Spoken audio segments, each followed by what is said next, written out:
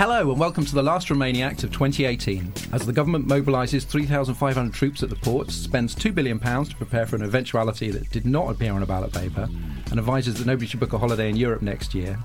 And as Health Minister Matt Hancock becomes Britain's biggest fridge magnate, we're finishing the year exactly where we started, in a state of ruinous confusion. I'm Dorian Linsky. I'm eagerly awaiting our government resilience pamphlet to ensure the smooth delivery of podcasts in 2019. With me today, I've got Ingrid Oliver, actor, comedian and armchair Brexologist. Hello Ingrid, how are you? Tired and emotional, and that's not a euphemism. Let's put it this way, this morning I almost bought a packet of cigarettes and I've given up smoking, so I'm not in a good way, yeah. Are you getting the no deal fear? Massively, actually. I this morning woke up and something has shifted in me. I went from being angry that Theresa May has left no deal on the table, like a lot of people. I tweeted about it this morning. And then I thought about it, and actually, that is what is going to happen. That is what's going to happen. Even if if we cannot unite behind another alternative. So I am very scared this morning because I've slightly lost hope. And I'm glad that we have the guests on the programme that we have today, because I'm hoping they're going to restore my hope. Because there's nothing like the threat of £2 billion being spent on no deal to really focus the mind, which is presumably what she wants. Well, last week's guest, James O'Brien, said it was as if Britain had declared war on itself. And some people seem to be quite up for that. Former SAS nobber Anthony Middleton on Twitter tried to make the hashtag suffer together happen.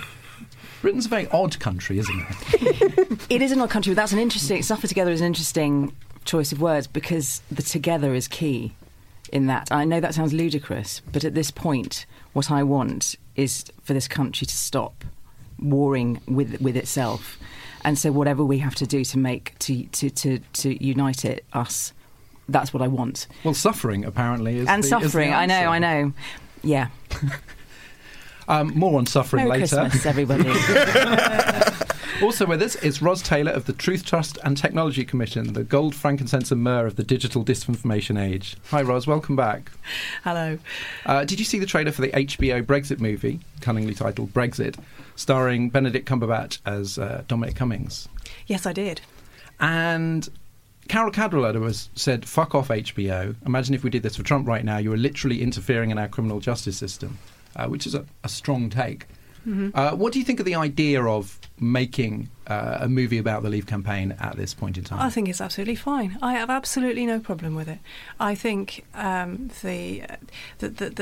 in 10 years' time, this will all be over, please God. And will it though? But there will not be the interest that there is now. So there is a strong argument for doing it now. And in any case, you know, it's an artistic endeavour. It's a film. It's okay to make a film about Brexit. We can't be all precious about it and say, but people like Benedict Cumberbatch and people like Dominic Cummings. Maybe they'll have some sympathy for the main characters. Oh, for God's sake, come on, we need to pull ourselves together. This is ridiculous. It is fine to make a film about the Brexit campaign. I have no problem whatsoever. It's weird though, isn't it? Because like when, say, Robin Williams played a villain in Insomnia, people didn't go, but people like Robin Williams. What if they like the whatever he was in that, child killer or something? And it's like, but there's a thing called acting. And Benedict Cumberbatch, I'm sure, is, you know, look at the look of him. It's not him at his best. He's got a sort of bald wig thing going on. It's like James Graham is a very subtle writer. He is, in terms of kind of, and even in the trailer, it doesn't look like it's going to be a whitewash. It's pure paranoia, I'm afraid, and I'm pretty disappointed that Carol Cadwalader took that view. Well, Carol Cadwalader is not on the show today, but this is the second of our Christmas Guest Clash editions, where we bring back a couple of our most popular guests from the year. Femi Olawale is the chief spokesperson for Our Future, Our Choice, the youth anti-Brexit campaign. He spent the year buttonholing people about Brexit in Sunderland, Sheffield, and all across this sceptred isle. He was great on the show earlier this year, and he's a Romaniac hero. And he has a French film crew in the studio today, which is, I think, perhaps, you know, it's fronting it a little bit. Bonjour. How are you? Just showing off. Hi. Have your outside broadcasts cheered you up at all, sort of going out and having these conversations? Well, I mean, I spend most of my time on Twitter, so the version of Brexit voters that I get isn't the best version of them. I get the angry, the extreme versions, whereas when you actually go out and speak to people in those areas that voted for Brexit, you find that they're a hell of a lot more reasonable than the versions you get on Twitter. When you tell someone, all right, why did you want Brexit? They say, want sovereignty, want control. And then you say, all right, well, look at this deal. What do you think of the deal? It's crap. It means we have less control. All right, well, let's look at the control that we currently have as an EU member, or we have 3 times the voting weight of the average EU country. Don't you prefer that? Yes, and they're much more reasonable than the versions you get on Twitter and on Question Time that scream obscenities about how we need to take back control of Ireland or just invade the rest of Europe. And do people, do you get the people are understanding no deal? Because I see a lot of people on Twitter at the moment going, yeah, let's just go for it without really sort of considering the consequences. Yeah, I mean, because we have 3 options at this point: remaining in the EU, a deal that everyone hates, and no deal. People think, well, they hate the deal, so surely no deal is the only alternative. But no deal is not an alternative. No deal means that 1.4 million British people who live in countries across Europe, whose rights to live there are based on the fact that they are EU citizens as well as British citizens. If you remove that citizenship, they lose the right to live in their own homes and have to apply to individual national authorities just to keep their lives together. Now, when you speak to reasonable Brexit voters and you say, all right, did you vote Brexit to do that to 1.4 million British people? They say no. But the instinct of, well, our only option is no deal, we have to work really, really hard to really explain step by step what no deal means. And you had a little bit of pushback recently when you were on the sort of cover that Tommy Robinson event and spoke to, I can't remember what his sidekick's Danny called. Tomo, yeah.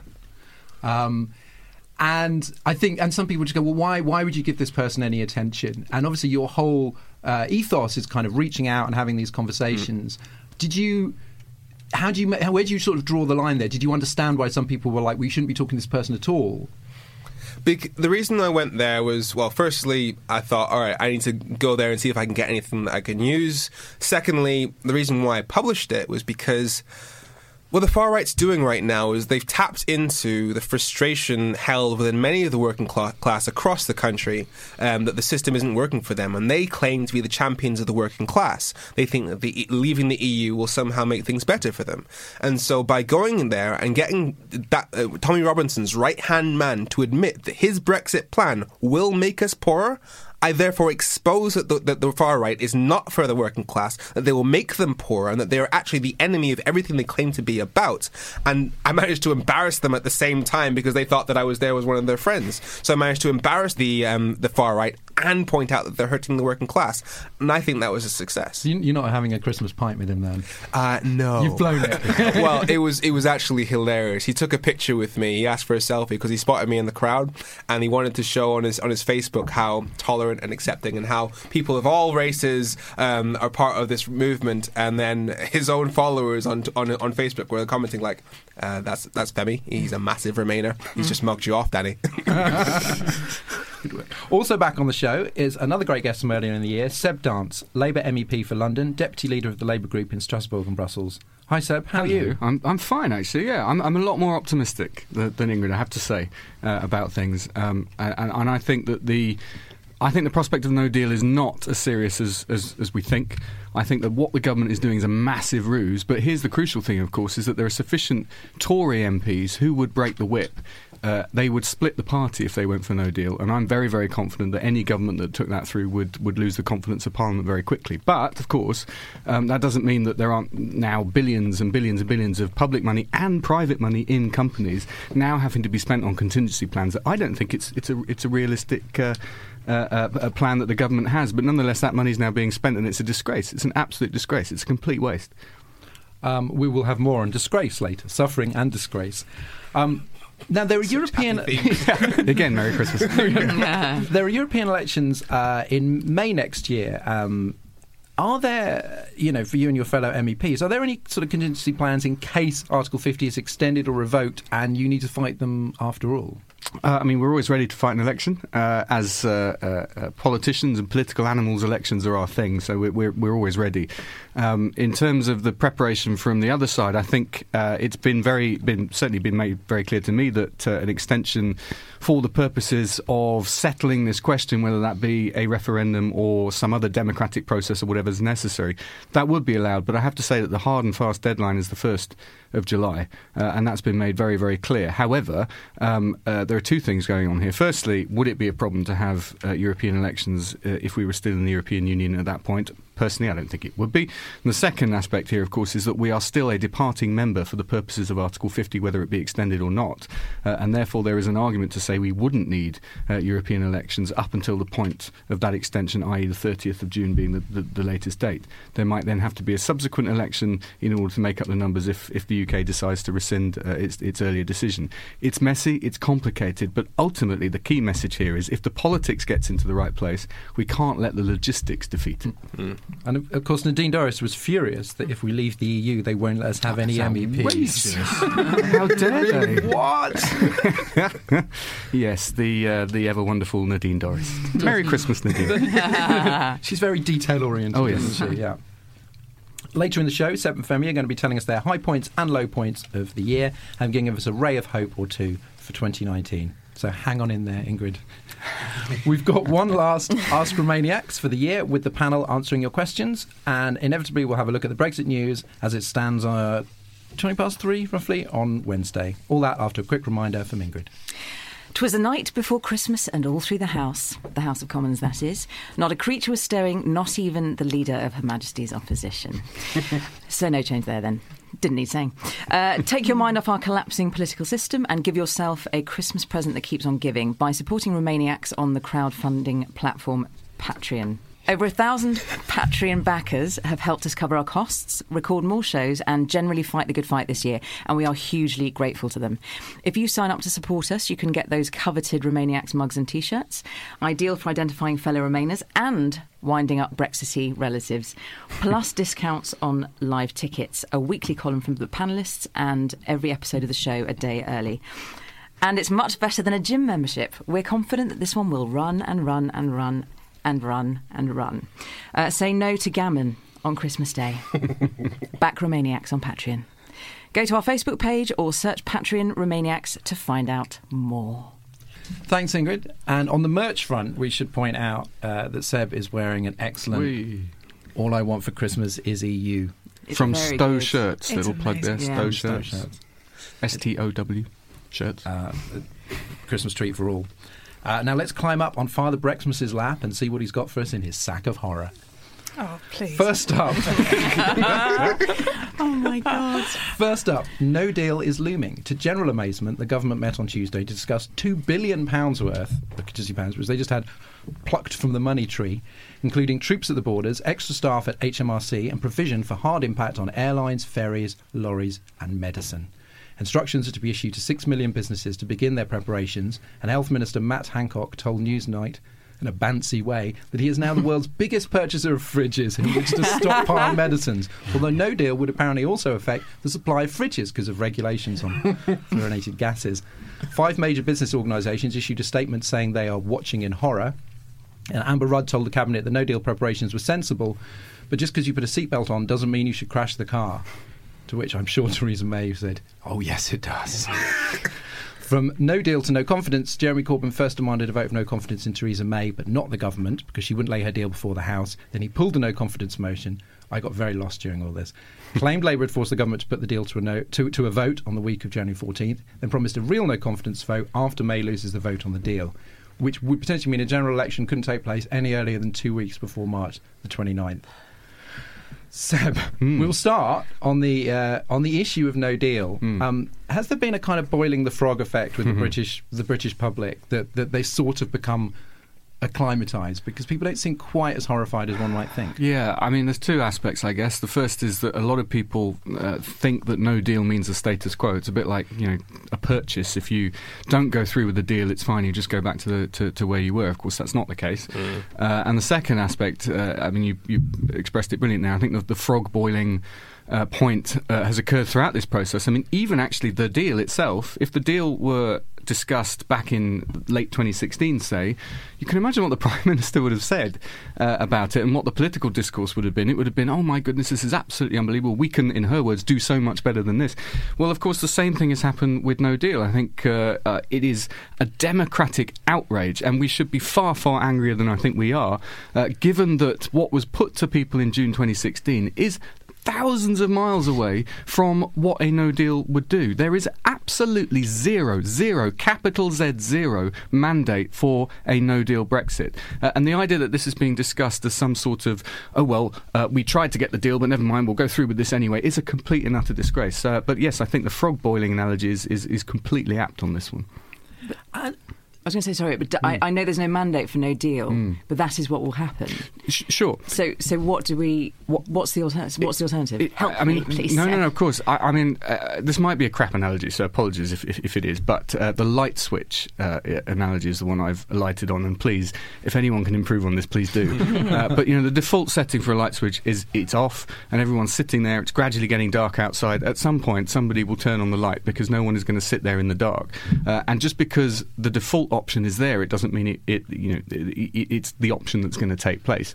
And that's what I think we have in terms of our Parliament. We do not have a majority for just sitting there with months or even days to go that wouldn't do something. Now, what that something looks like, I don't know. But ultimately, if you have a Prime Minister determined to do that, what we've heard, I think, from some backbench Tory MPs is very encouraging in the last few days.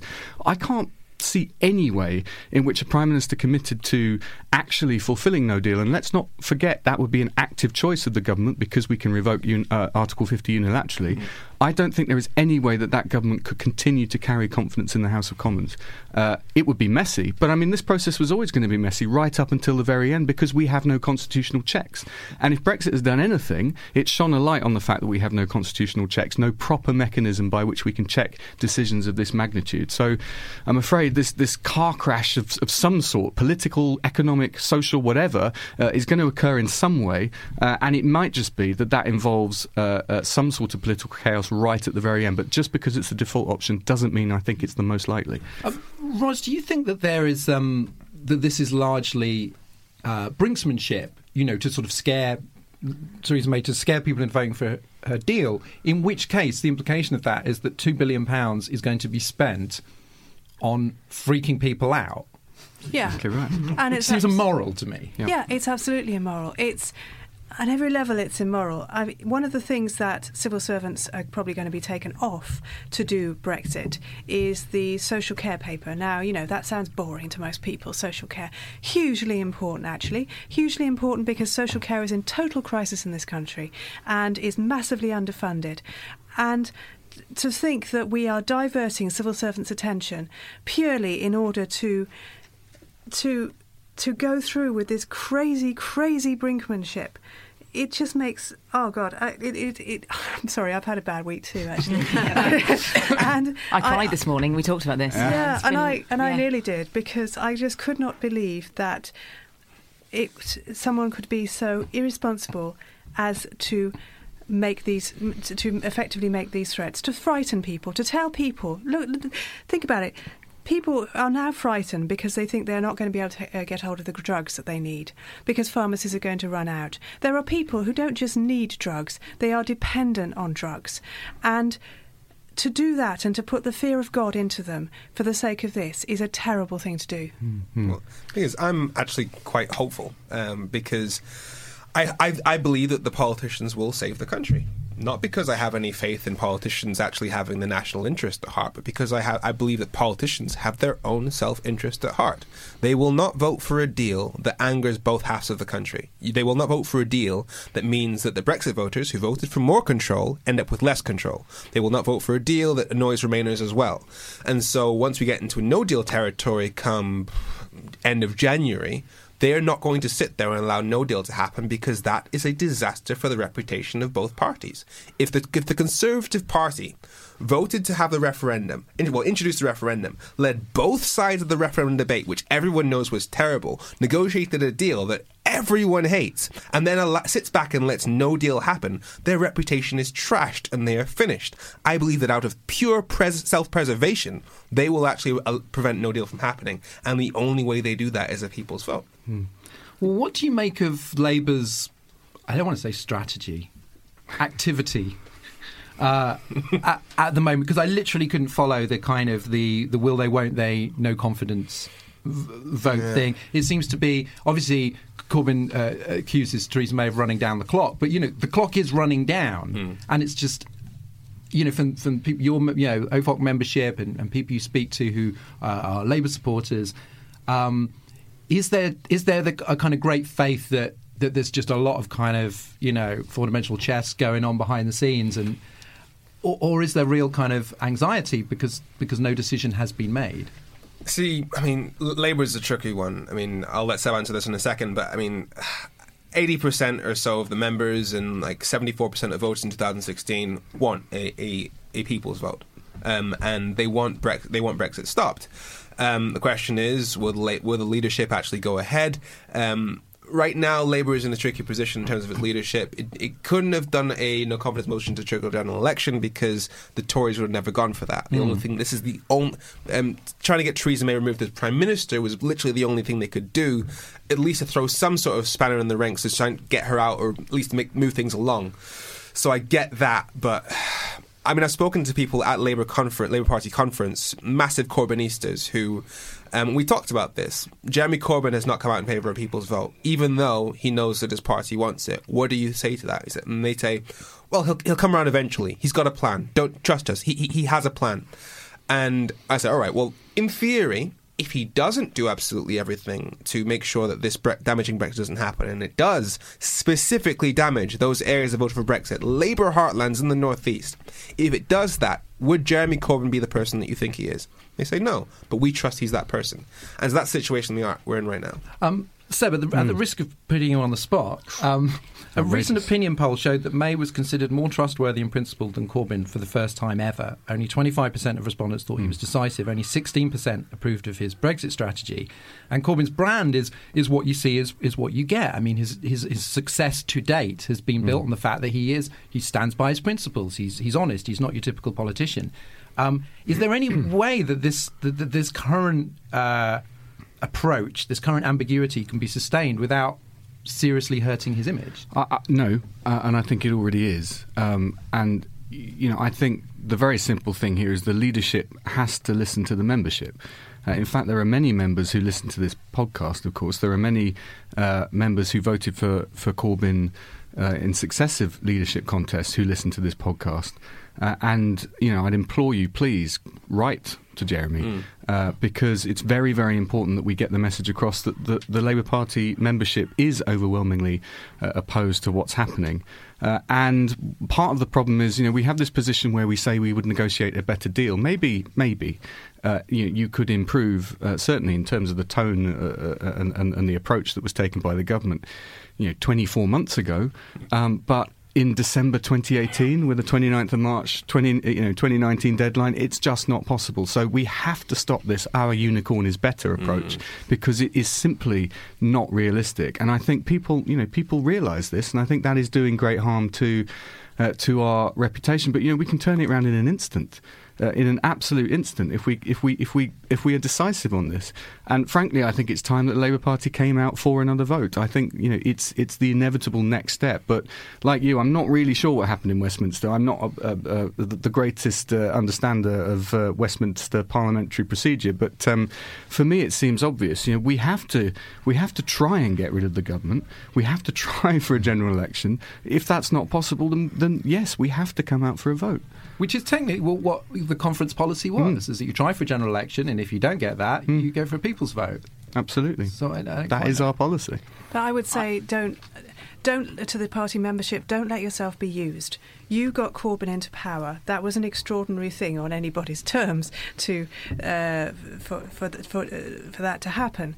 And the party's leadership is now turning round and saying, "Oh, we don't care about your views on the people's vote," and that's not the deal you were sold. You were told that the members mattered, that they were going to be central to what was going on in Labour, and they're not. And you need to change that. And I don't mean to be Debbie Downer again. Here I go. The problem is, for me, I do not believe for a second that Corbyn wants a second referendum. I do not believe he wants to stay in the EU. What I believe he wants, And in fact, John McDonnell said it at the Labour Party conference. And I think when people are honest, you have to believe what they're saying. He said, literally, the more chaos there is, the greater the opportunity for change. And I absolutely believe. I don't think they want. I don't think they want a general election that they win on a second. I don't think they want a second referendum. I think he ideally doesn't want to win an election where he has to implement then another form of Brexit. I don't think he wants to have Brexit define his premiership either, because he would be out of his depth, frankly. Yeah. I think the ideal situation for Labour at the moment, it seems to me at the top, the people at the top, is that we have a no-deal Brexit, chaos is caused, and then Labour win the next general election, and with the promise of reform and social change. And I think anyone thinking any different, that Labour is somehow going to swoop in and save us is at this late hour. Sure, but is deluded. I think what's changed there. I mean, I think your premise may be correct. Incidentally, within the leadership's office, there is a division, and in my view, I think it's moving in the right direction. I think there's now a critical mass of people arguing for another vote against those who would at all costs try and keep us out of the European Union. But what's changed, I think, is that the previous assumption was that Labour needn't do anything in order for Brexit to happen. And now, actually, because of the arithmetic in the House of Commons, that's changed. In order for some form of Brexit to happen, there needs to be a decision made by the Labour Party, and that has completely changed what happens next. And I think that two things have happened. The need for that decision is focusing minds a lot, and it's focusing them, I think, albeit slowly, in the right direction. And the second thing is that the Labour Party, even those who are naturally Eurosceptic, and they have always been a minority in the Labour Party, they realise that to be seen to be responsible for the effects of a no-deal Brexit, which is what a Labour government would then end up with, would be catastrophic for the kind of programme that we want to introduce. So I don't agree with your end point of the analysis, even if I accept your initial premise. I mean, sorry. I was going to say thank you, Seb. Thank you. I feel better. Thank you. I think everybody's grateful for Seb's response. Thinking that allowing Brexit to happen is going to help you get this Corbyn Prime Minister that you want if you're a Corbynista is simply wrong. If Brexit happens and Corbyn's left holding the bag and it hasn't been seen to at least have done absolutely everything in his power to prevent it, then the damage to the economy we've been blamed on Corbyn, blamed on the very concept of socialism, and everything that made Corbynistas cling to Corbyn for so long falls to the wayside. And there are people around Corbyn who need to get out of the way. Barry Gardiner, for one, he said things like... he said, what did he say? He said, don't interrupt your enemy whilst he's making a mistake. He said, people's vote would be handing the Tories a lifeline. That the logic behind that is, allow the country to fall apart so that Labour looks good by comparison. That is not someone that you should be having influencing the opposition. Are there perhaps any examples from history in which things fell apart and it did not benefit the left? No, I don't know. Maybe listeners could tweet us there. Meanwhile, it's Coincidence Week, because just as the government needs some foreigner-bashing red meat to appease the Europhobes and get them on side, the immigration white paper is finally ready for release. It contains what we thought it would, a £30,000 salary threshold on EU27 workers. Some cabinet members wanted a more realistic 21,000, but Hostile Environment May insisted on 30 grand, because what nurse, farm worker or care worker couldn't hit that target? And there would be no right of residence, just a 5-year visa. Javid seemed kind of a little ashamed to be announcing this, and then sort of just went, well, obviously, all this stuff is up for debate. So why I do expect it to change, because it seems already deeply unpopular. Why present it now? Do you think it's part of the whole Theresa May's deal strategy? Yes, I think it looks like we actually have a plan for something, and God knows we're a bit lacking in those at the moment. It's saying after Brexit, this is what immigration is going to look like, and that will, I think, she hopes, reassure people. Femi, immigration, we've noticed, has actually receded in importance among voters since the referendum, and I wonder whether that's simply because they think that we're going to leave and freedom of movement is going to end, and therefore they're not so concerned about it. Was there always a huge demographic difference there, that this was mainly a concern of the old, or is there a significant number of kind of young people in Britain who are very anti-immigrant because they believe, anti-freedom of movement because they believe it's affecting whether they can get a job or their wages. Yeah, I think the poll was done recently by YouGov that said that roughly between 70 and 80% of young people would like the opportunity to be able to live and work in another EU country. So the idea that our generation is against freedom of movement is simply wrong. Our generation is more connected to the outside world than any generation before us. When we're tweeting, we could be tweeting against somebody that's in America. When we're playing FIFA, they could be in Japan. We are not a generation that sees borders the same way as our predecessors did. And so and the immigration narrative was just completely wrong in 2016. You had Nigel Farage saying there's nothing we can do to control immigration. They're coming here, living off benefits, clogging up the NHS. Whereas in fact, it took me actually calling him up, going on his radio show, and getting him to admit that EU members can control immigration and making sure that anyone comes here is either working or has enough money not to be a burden, and pointed out that they make up more doctors per person than Brits do. So our NHS desperately needs citizens from other EU countries. And the 30,000 cap is absolutely shameful. The idea that was floated at the time of the referendum was that free movement was this elitist thing that only rich people can benefit from. That's what Brexit literally does. The plan is to do a Brexit deal where the immigration is based on full reciprocity, which means that if we make it so you have to be making at least £30,000 to come here, that means that you need to be making at least £30,000 to go there. Which means that me personally, when one of my first jobs was working in a hotel in France, where I was doing everything from customer services to cleaning the toilets. Guess what? I was not making £30,000. And so they've literally turned free movement, a right that we have by birthright, into an elitist system that only the rich can access. Absolutely. And Tony Blair popped up again recently to suggest that if there was a second referendum, there should be a promise to reform freedom of movement. Now, Stephen Bush in the New Statesman made two excellent points, is that the EU27 really like freedom of movement and don't want to change it. And secondly, a sort of more ethical point, that a pro-EU campaign that isn't pro-freedom of movement is sort of illogical and kind of worthless. It'd be interesting to see how sort of loud those voices are in terms of, well, how do we win more people over to the Remain cause in that referendum? Do we have to throw them a bone on this?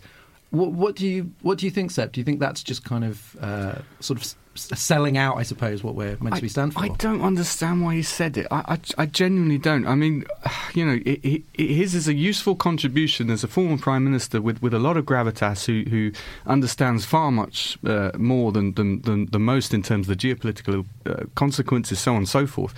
But nobody I talk to, in terms of my colleagues, is remotely interested in putting up additional barriers to the movement of people and goods and services within the European Union. It's the whole point of being in a club, is that you treat each other equally as members of a club. I mean, what am I supposed to do? Go back to my excellent colleagues from accession countries like Bulgaria and Latvia and Romania and say, do you know what, I'm campaigning to remain, but only on the condition that your citizens have fewer rights than the rights that I'm arguing my citizens should have. I'm not going to do that. And that for me is a fundamental principle of what it means to be in a club.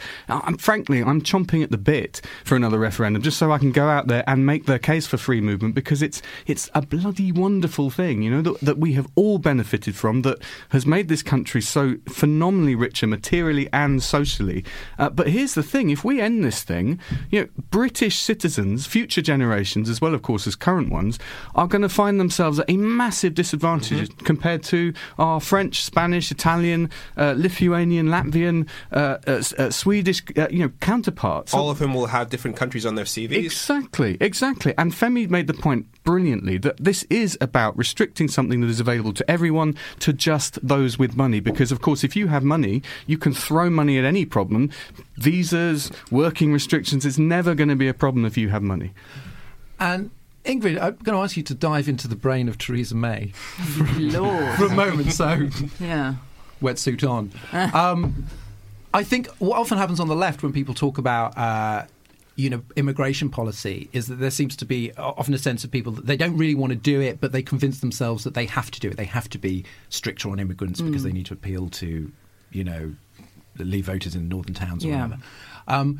Theresa May, though, seems almost like the reverse and seems pretty keen on this anyway. Yeah. And Brexit is just another way of kind of limiting immigration. Do you think this is a case of that it's not just, she's trying to appease the ERG and she's trying to move this way and that way, but this is just something that she likes. Immigration is one of those things. It sort of divides people into. I think there are people who are pro-immigration, people who are anti, and that's, you can probably map over those people, those differences, whether they're more conservative or more liberal or more. Immigration seems to be like a fundamental issue that divides people, and where they come down, you can sort of understand quite a lot, I think, about people by how they come down on immigration.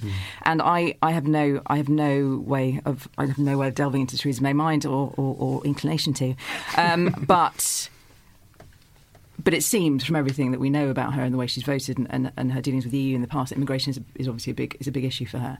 And what I would say in response to what Seb was saying, the idea that this referendum was fought on immigration.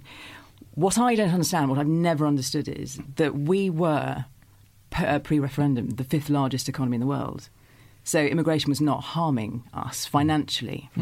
So if people perceived that immigration was taking away their jobs and they had lower incomes or not as ready access to NHS services because of overcrowding, then that is patently not true in terms of our economy, the state of our economy, and actually that's a decision that governments have made, that the Conservative government had made, and austerity measures that they had imposed. So now that we are slipping in the rankings in the world in terms of our economy down to number 6, I think, and falling, the idea that immigration is somehow to blame seems... Well, but like so much in the Brexit debate, it seems obvious that it's not. But it's how we reframe and engage in that argument. The fear about losing your job is the fear that it's depressing wages, and that needs to be addressed. We need to speak to those people directly and not just say if you are against immigration in any way you're automatically racist, because that doesn't help the debate. You have to make points like the fact that the EU has actually reformed free movement recently by introducing the Posted Workers Directive, which means that you can't bring in people to undercut the local wages in this country. And you've also got to make the point that if we know, as we do know, that immigration is a net benefit to our economy, if that benefit is not being felt by the people at the bottom, that is a failure of government to ensure that wealth is distributed evenly. That cannot be blamed on the EU.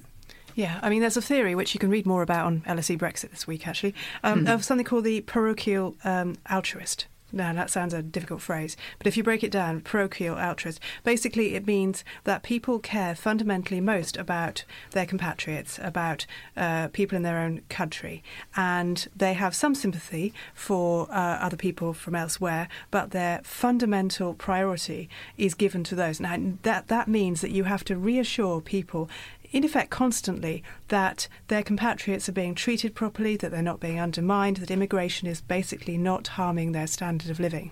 And if you can convince them of that, and we haven't because of austerity and because of the stress that's put on public services, if you can convince them of that, then you have a chance of getting people to be more receptive and positive about immigration. Yeah, I think that's a message you really have to push.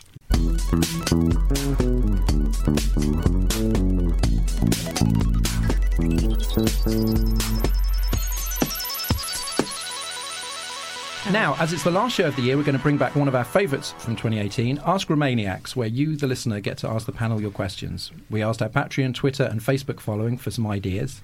Sorry, LinkedIn. And we did have a special request from Mark Meadowcroft for Naomi Smith to ask the questions in the voice of Arlene Foster. Sadly, Naomi's not here. My attempt at an Ulster accent might well undermine the Good Friday agreement. Let's start with Kat Dukas, who asks...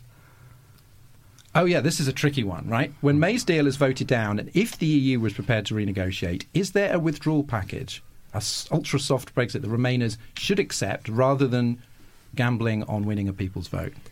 Well, quite simply, no, because if we end up with a deal that is a soft Brexit, it means that we're bound by the rules of the EU in order to keep the economic advantages of being in the EU, but we lose our seat in Brussels and have no representation, which is less control. So that would create such an unstable situation whereby Brexit voters who voted for more control end up with less, and the country tears itself apart. Nobody will be happy. Yeah. I think we should accept a deal that matches the promises made by the Leave campaign, but they're undeliverable.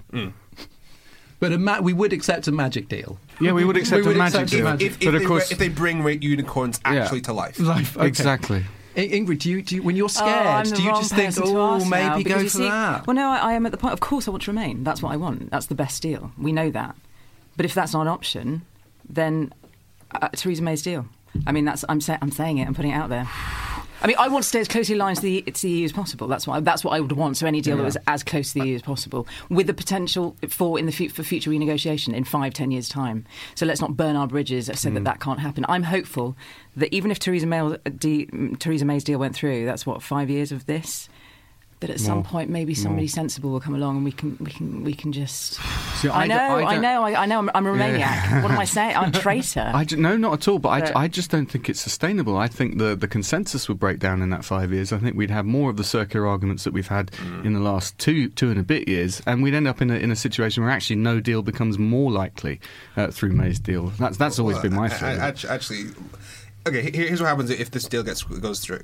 It means we leave, we stay for the first 2 years, we're bound by the rules of the EU but have no say, after which, and during that time, we're negotiating. For the next 2 years, we're negotiating. And have you seen how well the negotiations have gone for the past 2 years? We've got 2 more years of that. Hasn't exactly brought the country together, so we'll still be at each other's throat for the next 2 years. And then after that, if we fail to get a deal, it means we end up with the backstop situation whereby the whole of the UK stays in the trade policy of the EU. Great. And Northern Ireland, and this is the thing, Northern Ireland is this is supposed to protect the Good Friday Agreement, stays within the regulations of the EU, but that means that the Republic of Ireland has more of a say over the laws of Northern Ireland because it's represented in Brussels than Northern Ireland, and that in of itself disrupts the essence of the Good Friday Agreement, which is supposed to be about equal partners. It's amazing that opponents of the People's Vote go, well, I think it would just divide Britain. We've got the division, and it was just like, have you looked around?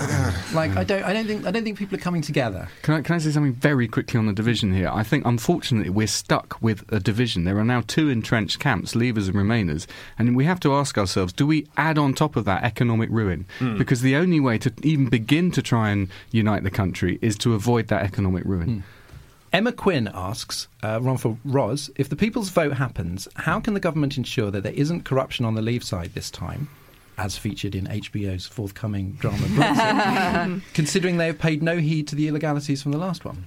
Well, we can't, and our electoral law is way behind and needs updating.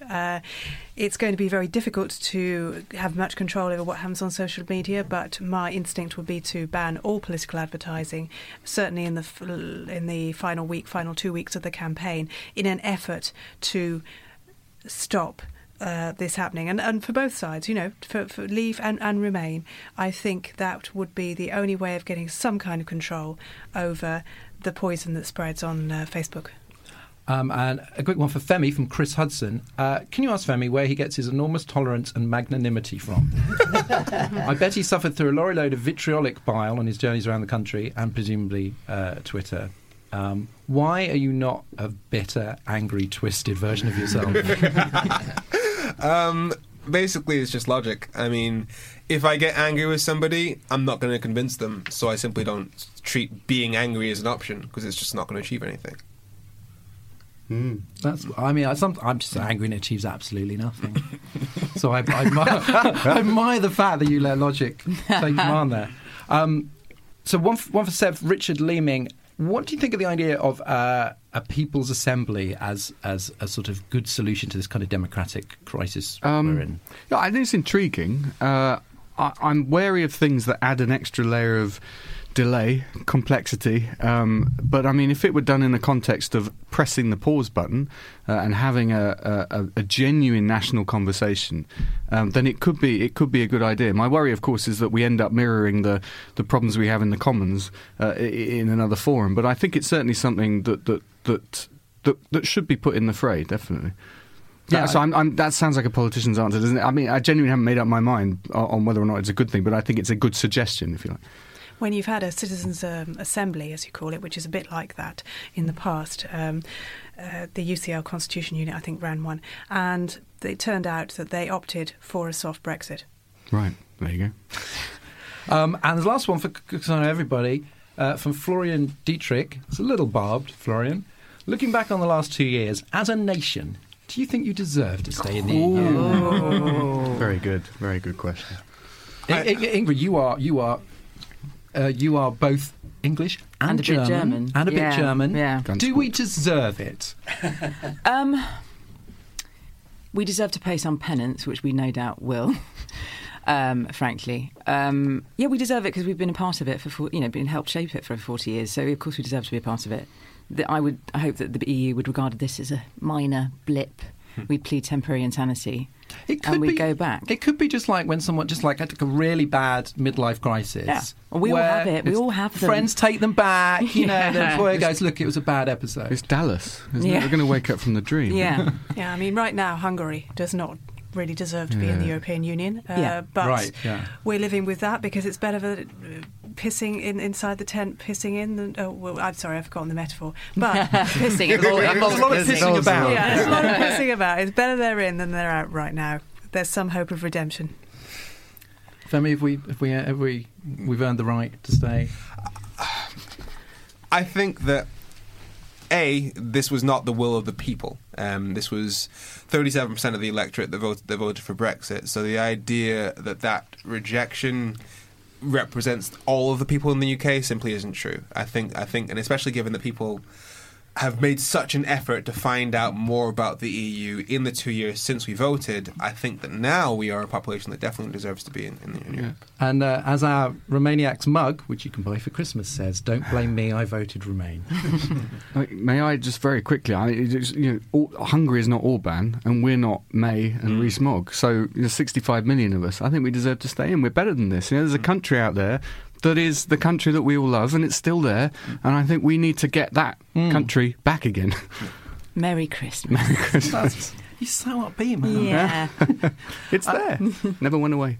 Finally, as we cram 2018 into the ground and batter the earth down over its head with a shovel, it's time for our end-of-year highlights and lowlights. We are 7 to think of their best and worst Brexit moments of the year and a ray of hope for 2019. We're going to start with the best moments. Seb Dant, MEP, what's your best Brexit moment? Well, it's actually the same as the worst moment. Am I screwing up the order of this? No, please go for it. So it's like with so much with Brexit, there's kind of two sides of the same coin, and it's the moment that the deal became a real thing. 585 pages of it was the best and the worst moment. It was the worst moment because it was a day that should never have come. It's a day that this country should never have seen. And it was a very sad day to see our Prime Minister putting her country's government's name to it. But it was also the best day because finally, all this talk about unicorns and what is out there and what we could possibly get and how wonderful this would be, it was distilled into a 585-page document. That's Brexit. Everyone can download it. They can adjudicate over it. That is Brexit.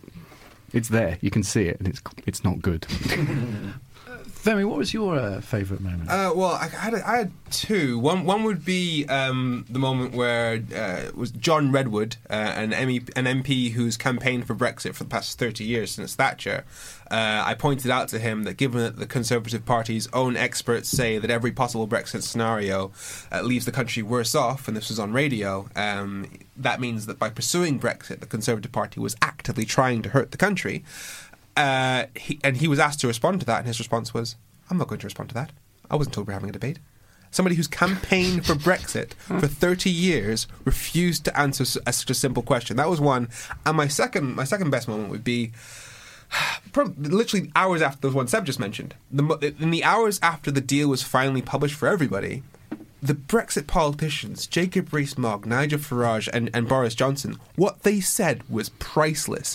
You had Jacob Rees-Mogg saying that the deal makes us a slave state and saying it's worse than remaining. You had Nigel Farage saying that it's the worst deal in history. You had Boris Johnson also saying that it's worse than remaining. Which means that when we get to a people's vote and we get to choose between deal and remaining, they've already said they will become the greatest spokespeople for remaining in the EU because they've already pointed out that deal's rubbish compared to remaining an EU member. And what was your lowest moment, Brexit-wise? I think my lowest moment was probably just before the summer when they were voting on how much power Parliament should have on the process at the end, the meaningful vote, and you had some MPs who promised to back the meaningful vote to make sure that Parliament could take full control right now, chickening out because they didn't want to be seen to undermine the negotiations in any way, which showed that they were willing to put their own political parties and aspirations ahead of the benefit of the country. And I thought that was a pretty dark day. Well, I mean, I remember that as well. And Dominic Grieve has been on quite a journey this year, and sort of kind of he's a hero. Oh no, he's back down. Oh, he's a hero again. I think Benedict Cumberbatch should play him in HBO's The Grieving. Finally, send everyone off for Christmas on a happier note. Shh, Ingrid. What are our semi-realistic hopes for next year? Seb, you first. Yeah, I honestly feel this could be the time at which, the pro-European voice becomes a legitimate and realistic campaigning force for change, in the sense that, staying in the European Union for the first time in 2.5 years not just becomes realistic, but the most probable outcome. And that's what I'm hoping for in 2019, and I think it's achievable. I honestly do. I think we can do this. Femi? My biggest hope for 2019 isn't so much that we vote to stop Brexit. It's the moments in the couple of weeks after that we don't have cocky Remainers going on TV saying, we won, you lost, get over it, we were right all along. Can you imagine? Yeah, I know. That would tear the country apart, and we need to move past this. The only thing that people need to be recognising at that moment, in those 2 weeks, is we understand that Brexit voters were not happy with the status quo. They needed change desperately because the political system, specifically in those areas, was not working for them, and it needs investment in those areas. It needs a reform of the democratic system in the country. Get rid of first past the post. Make sure that people's votes actually matter, so that people feel represented, and actually that Westminster takes notice of areas like the North East, like Wales. That's what needs to happen. Because if people just go back to the same old, we won, we're Remainers, we're more intelligent, blah, blah, blah, blah, we're screwed. It'll be a real moral and political challenge, won't it? Yeah. What happens next? There we have it. You can hear Ros and Ingrid's best and worst moments of the year, and mine, on our intra-Christmas Winterval edition. So keep disappearing into your in-laws' bathroom and checking the podcast app for Mrs. Brown's Boys. That's the end of the show. Am I the only one who does? Wait till the end. Check it afterwards. Well, that's the end of the show and the end of the year. The Brexit Time Capsule will be back next year, as will we. But here's our closing language clip. It's a very Christmassy one in Italian from listener Marco Marambe. Brexit è come avere la diarrea. Quando pensi che finalmente sia passato il dolore, scopri che in realtà la cacca non è finita. That means Brexit is like diarrhea. When you finally think the pain is over, you discover that in reality, the poo is not over. Does sound better in Italian. God bless us, everyone. Send us your European sound clips at info@romaniacs.com. Keep them shortish, but clearly mention poo if you like, and we'll use the best ones. That's the end of the show. Thanks to Seb Dance. Thanks to Femi Olawole. Pleasure to have you both back. Femi, what are your OFOP plans in the new year? So we're hoping that we get the people's vote and that young people will be the ones leading the debate, so it's not the same old stale voices that you heard in 2016, people that nobody trusts anymore, and that's kind of the point. So we're hoping that Our Future, Our Choice will be leading the way alongside For Our Future's Sake, the other youth group, pushing for people's vote. And that today we launched a crowdfunder. I'm hoping so we can actually have the means to make sure that we can displace the old fogies that usually dominate the airwaves and actually get young people's voices out there. Fantastic. Ros and Ingrid, thanks for all your great stuff on the show all year. Thanks to absent friends Naomi, Ian, Nina and Alex, and to producers Sophie, Alex and Elsie, and our mastermind Andrew. And of course, thank you for listening and making what could have been an awful year a bit less awful. Here's our theme tune, Demon is a Monster by Corner Shop, and a name check for some of our latest Patreon backers.